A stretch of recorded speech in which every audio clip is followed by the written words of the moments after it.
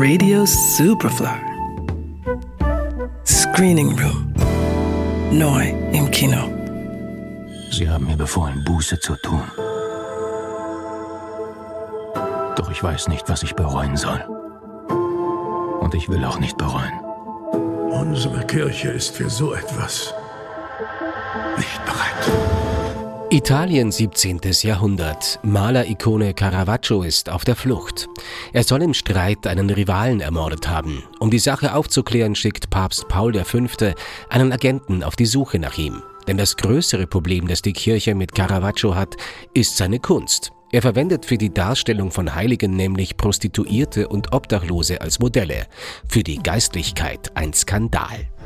Ich habe euch diskret einbestellt, um gemeinsam bestimmte Gemälde zu begutachten, die die heiligen Darstellungen in unseren römischen Kirchen verletzen.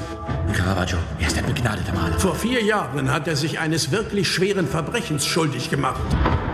Sollte der Agent des Papstes, der nur der Schatten genannt wird, zu dem Schluss kommen, dass Caravaggio schuldig ist, geht es ihm an den Kragen. Das Umfeld des Malers macht es dem Schatten aber nicht leicht, denn dem Charme des Künstlers ist nicht nur sein Lieblingsmodell, die Prostituierte Lena, sondern auch die Marquise Colonna erlegen, die sich als vehemente Fürsprecherin gibt. Warum interessierst du dich so für die Ärmsten der Armen? Ich möchte sie hier in meinem Kopf. Er liebte es, das Wahrhafte zu malen. Etwa Huren und Verbrecher? Nein, das Wahrhafte sind die Elenden.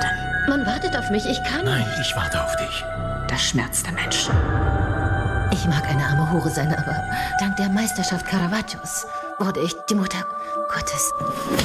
Caravaggio jedoch tut scheinbar alles, um den Zorn der Autoritäten auf sich zu ziehen. Die Akademie verhöhnt er, über die Geistlichen spottet er. Die zur Schau gestellte Rüpelhaftigkeit ist aber nur Konsequenz seiner kraftvollen künstlerischen Vision, von der sich die auf Macht ausgerichtete Kirche provoziert fühlt. Ihr und die gesamte Akademie habt keine Augen, um zu sehen, was ich hier dargestellt habe. Ich fordere euch nicht heraus. Ich sehe euch nicht mal.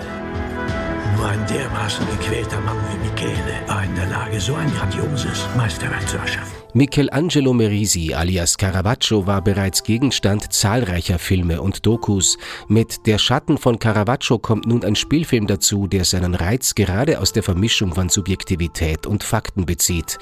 Mit der Figur des Schattens gibt es nämlich eine fiktive Perspektive, aus der man sich dem Phänomen Caravaggio annähern kann und mit ihm auch die faszinierend in Szene gesetzten Werke des Künstlers neu entdecken kann. Für Fans des Malers und solche, die es noch werden wollen. Mit dabei im Ensemble unter anderem Isabelle Huppert und Louis Garrel. Der Schatten von Caravaggio. Ab jetzt im Kino. Johannes Ramberg, Radio Superfly. Radio Superfly. Im Kino. Screening Room. Nachzuhören als Podcast auf superfly.fm und natürlich auf allen gängigen Podcast-Plattformen.